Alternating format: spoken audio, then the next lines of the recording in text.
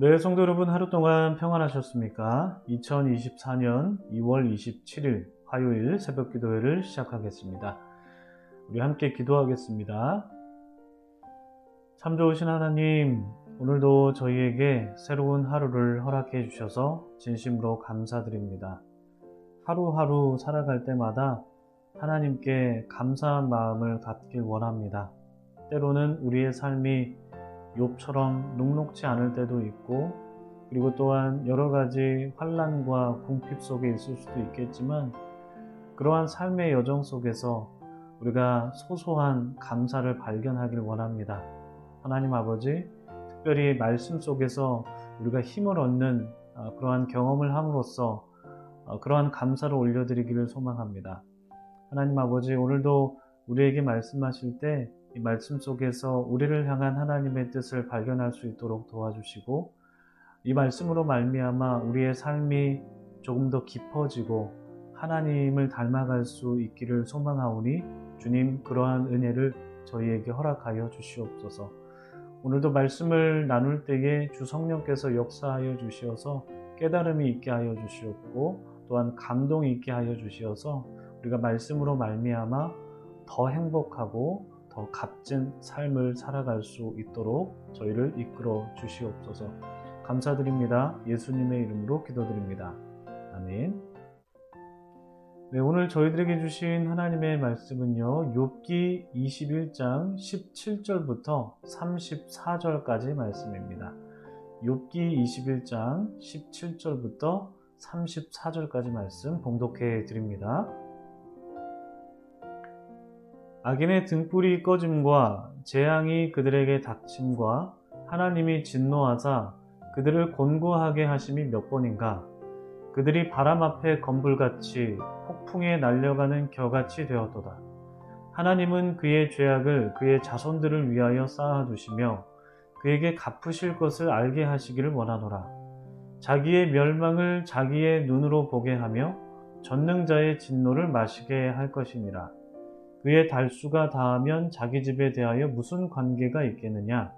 그러나 하나님께서는 높은 자들을 심판하시나니 누가 능히 하나님께 지식을 가르치겠느냐.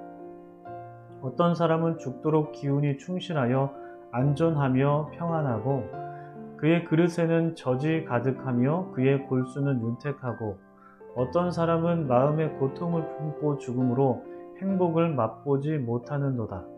이 둘이 매 한 가지로 흙 속에 눕고 그들 위에 구더기가 덮이는구나. 내가 너희의 생각을 알고 너희가 나를 해하려는 속셈도 아노라. 너희의 말이 귀인의 집이 어디 있으며 악인이 살던 장막이 어디 있느냐 하는구나.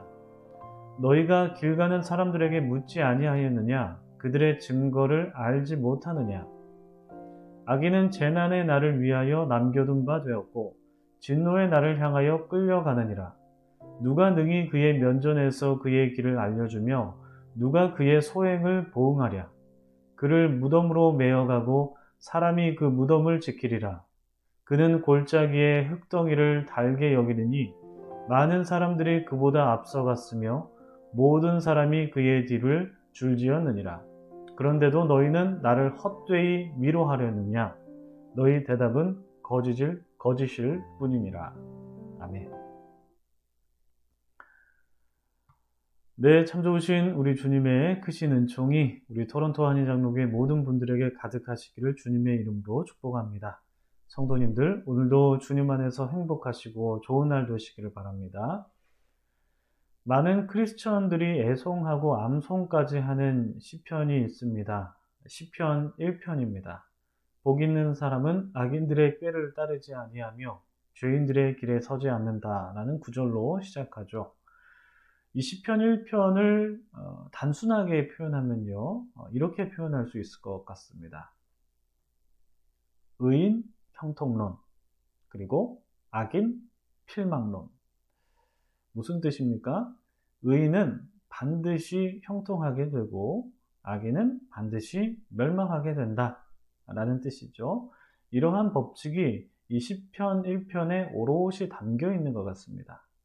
시편 1편 3절 말씀을 보시면 이렇게 기록이 되어 있습니다. 한번 보실까요?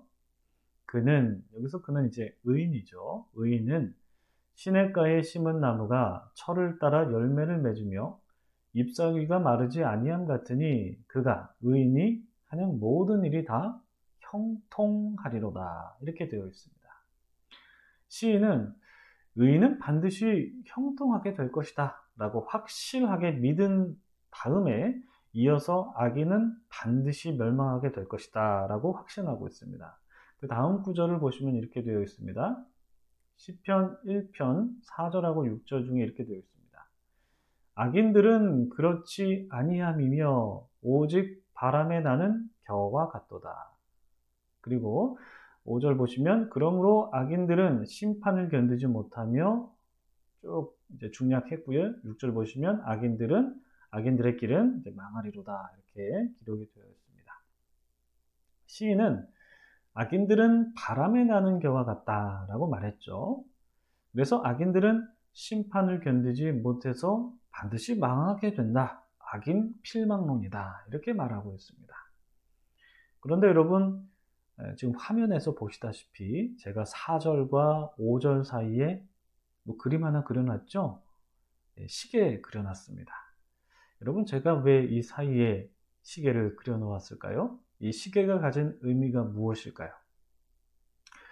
악인들은 분명히 바람에 나는 겨와 같습니다. 그렇지만 그런 바람에 나는 겨와 같은 악인들이 심판을 받기에는 시간이 걸립니다. 그 시간이 걸린다는 것을 나타내기 위해서 시계를 한번 표시를 해봤습니다. 악인들은 분명히 바람에 나는 겨와 같습니다. 그런데 그들이 바로 심판받아서 없어지는 게 아닙니다. 심판받기까지는 시간이 걸립니다. 그들은 그 시간 동안 부를 누리기도 하고 장수하기도 하고 자손들이 잘 되는 것을 보기도 합니다. 그 시간에 악인들은 한마디로 형통함을 누리기도 한다라는 거죠. 이러한 악인들의 형통함을 본 선지자 중에 한 명이 바로 예레미야입니다. 예레미야는 악인들의 형통함을 보면서 하나님께 이렇게 질문합니다. 예레미야 12장 1절 말씀에 이렇게 기록이 되어 있습니다. 여호와여, 내가 주와 변론할 때에는 주께서 의로우시니이다. 그러나 내가 주께 질문하옵나니 악한 자의 길이 형통하며 반역한 자가 다 평안함은 무슨 까닭입니까? 그러니까 시편 1편에 따르면 악인들은 반드시 망할 수밖에 없는데 그게 맞는데 진리인데 그런데 현실을 살아보니까 그렇지 않다는 것을 예레미야는 목도하게 된 것입니다. 악인들은 반드시 망해야 되는데 오히려 악인들이 형통하고 평안하게 살아가니까 예레미야 입장에서는 혼란스러운 거죠. 여러분, 우리도 살다 보면 예레미야처럼 혼란스러울 때가 많습니다. 악인들은 반드시 망하게 되는데 악인 필망론이 반드시 맞는데 그것이 하나님의 말씀인데 현실을 살아보면 악인들이 더 잘 사는 모습을 우리가 보게 됩니다. 그러면 우리가 괴리감을 갖게 되죠. 하나님의 말씀과 현실 사이에 그 괴리감을 느끼게 됩니다. 그래서 우리는 흔들리게 될 때도 있습니다. 나도 한번 저렇게 살아볼까? 세상 사람들 다 저렇게 사는데 뭐 나 혼자 경건한 척 사는 게 이게 무슨 대수인가? 나도 한번 저렇게 한번 살아보자. 아니 뭐 크리스찬 중에도 뭐 세상 사람들처럼 그렇게 사는 사람도 많던데 나도 그렇게 살자. 이런 생각이 들죠. 유혹입니다. 사탄의 유혹이죠. 하나님은 분명히 악인은 바람에 나는 겨와 같다라고 말씀하셨고 그래서 반드시 심판받고 멸망한다라고 말씀하셨는데 그 말씀이 바로 성취되지 않는 게 참 우리의 삶을 굉장히 어렵게 만듭니다. 복잡하게 만들고 난해하게 만들고 그렇죠. 그러니까 아까 시편 1편 4절과 5절 사이에 있는 그 시간이라는 것이 우리의 믿음을 흔들기도 하고 우리를 좌절시키기도 하고 우리를 번뇌하게 만든다라는 것입니다. 그러니까 욥이 바로 그런 일을 겪은 사람입니다. 우리는 어제 소발이 욥에게 말했던 그 악인 필망론을 주장했다라는 그 말씀 우리가 나누었는데, 그러나 욥은 또 반대로 악인이 형통할 수 있다라는 악인 형통론을 주장했죠. 이게 어제 말씀입니다. 자, 그렇다고 여러분, 욥이 그 소발이 주장했던 악인 필망론, 악인이 반드시 망한다라는 이 말씀을 믿지 않았던 걸까요? 이게 하나님의 말씀인데 욥이 안 믿었을까요? 욥은 믿었습니다.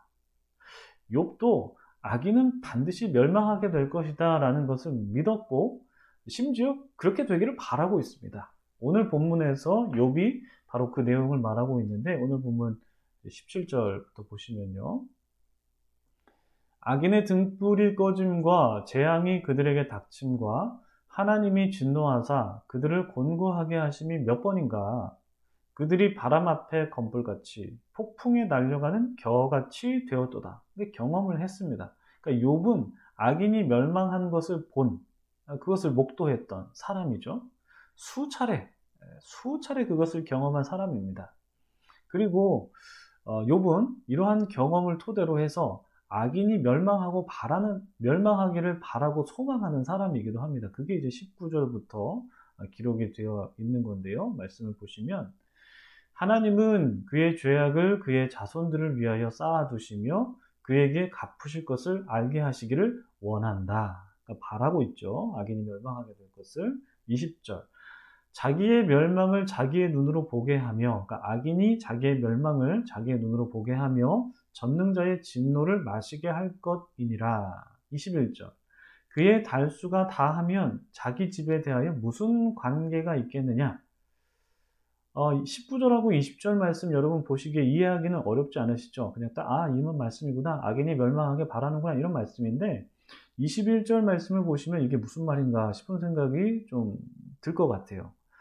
이 21절 말씀은 이런 뜻입니다. 그러니까 악인이 그의 달수가 다한다라는 말은 이제 그의 생명이 다한다라는 뜻이죠. 죽는다라는 말입니다. 그리고 자기 집에 대하여 아무런 관계가 없다라는 이 말은, 그러니까 악인이 그의 생명이 다하게 되면, 죽게 되면 그의 집이 망하게 되더라도 그는 아무런 관계가 없다는 것입니다. 왜냐? 죽었으니까. 그래서 욥은 악인이 살아있을 때 그의 집이 망해서 악인이 고통을 겪기를 바라고 있다라는 뜻이 바로 21절 말씀입니다. 그러므로 17절부터 18절까지는 악인이 멸망한 것을 목도한 욥의 경험이고, 그리고 19절부터 21절까지는 악인이 멸망하기를 바라는 욥의 바람이다. 이렇게 정리하시면 되겠습니다. 그리고 나서 22절에서 욥은 하나님께서 높은 자를 심판하신다 이렇게 말씀하고 있죠. 이 높은 자라고 번역된 히브리어는 높은 곳이라고 장소 개념으로도 번역을 할 수가 있습니다. 그래서 학자들 중에는 이 개역개정의 높은 자, 이것도 맞는데 높은 자를 높은 곳으로 바꾸어 번역하는 것이 어떻게 보면 흐름상 훨씬 자연스럽다 이렇게 추천을 합니다. 이렇게 주장하는 학자들의 견해를 따라서 22절을 조금 바꿔서 번역을 해보면 이렇게 번역할 수가 있겠습니다. 그러나 하나님께서는 높은 곳에서 심판하시나니 누가 능히 하나님께 지식을 가르치겠느냐. 그러니까 하나님께서 높은 곳에서, 저 하늘에서 사람들을 심판하시기 때문에 세상에 사는 사람들이 악인을 심판해야 된다라고 하나님께 가르친다거나, 의인이 형통해야 됩니다라고 하나님께 가르친다거나 그렇게 가르칠 수 없다. 하나님은 높은 곳에서 심판하시는 심판주이시기 때문에, 그런 말씀입니다. 즉 악인이 심판을 당하거나 형통하게 되거나, 반대로 의인이 심판받거나 형통하게 되는 이 모든 것이 다 하나님의 손에 달린 것이다 라고 여기 말하고 있습니다. 그래서 23절부터 24절을 보시면 악인들이나 의인들이 기운이 충실하기도 하고 안전하게 살기도 하고 평안하기도 하고 풍족하기도 하다라면서 이 모든 것이 하나님의 주권에 달린 것이니까, 그러면서 25절부터 26절을 보시면 그들 모두 다 죽게 된다 이렇게 말하고 있습니다. 그러니까 어떻게 보면 욥이 지금 삶을 좀 비관적으로 바라보는 느낌이 들고 약간 좀 체념한 듯 보이는 그런 모습이 좀 보이는데, 그런데 이게 바로 삶이 난해한 거고 복잡하다라는 것을 우리들에게 넌지시 알려주는 어떤 욥의 수사법이 아닐까, 그런 생각을 한번 가져봅니다. 욥이 말하는 것처럼 이렇게 삶이라는 것은 그냥 물을 딱 자르듯이, 깍둑썰기 하듯이 이렇게 단순하게 볼 수 없다는 것이죠.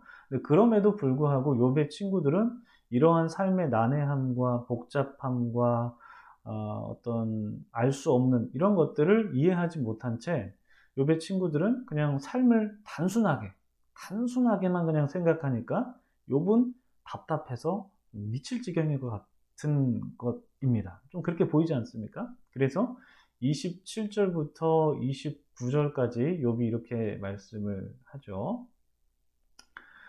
내가 너희의 생각을 알고 너희가 나를 해하려는 속셈도 안다. 너희의 말이 귀인의 집이 어디 있으며 악인이 살던 장막이 어디 있느냐 하는구나. 그러니까 친구들이 말하는 거죠. 28절을 보시면 귀인들의 집이 어디 있느냐, 악인들이 살던 장막이 어디 있느냐. 이게 무슨 뜻입니까? 그들이 다 망하지 않았냐. 귀인이라고 불리는 악인도 망했고, 그리고 악인, 그들이 살던 장막도 없다. 악인은 망할 수밖에 없다라고 친구들이 욥에게 말했다라는 것입니다. 그러나 욥은 29절에서 이렇게 반박합니다. 너희가 길 가는 사람들에게 묻지 아니했느냐? 그들의 증거를 알지 못하느냐? 이게 무슨 말이냐면, 너희가 악인이 망했다고 말했는데 귀인이 집이 어디 있고 악인이 살던 장막이 어디 있냐라면서 너희들이 악인이 망했다라고 그렇게 말하고 있는데, 그 증거는 너희가 길 가는 사람들에게 물어본 거 아니냐. 그러니까 빈약한 증거를 너희가 지금 가져온 거 아니냐. 길 가는 사람들에게 들은 말로 지금 악인 필망론을 너희가 말하고 있는 게 아니냐. 이게 말이 되냐 라고 욥이 친구들에게 쏘아붙이는 겁니다.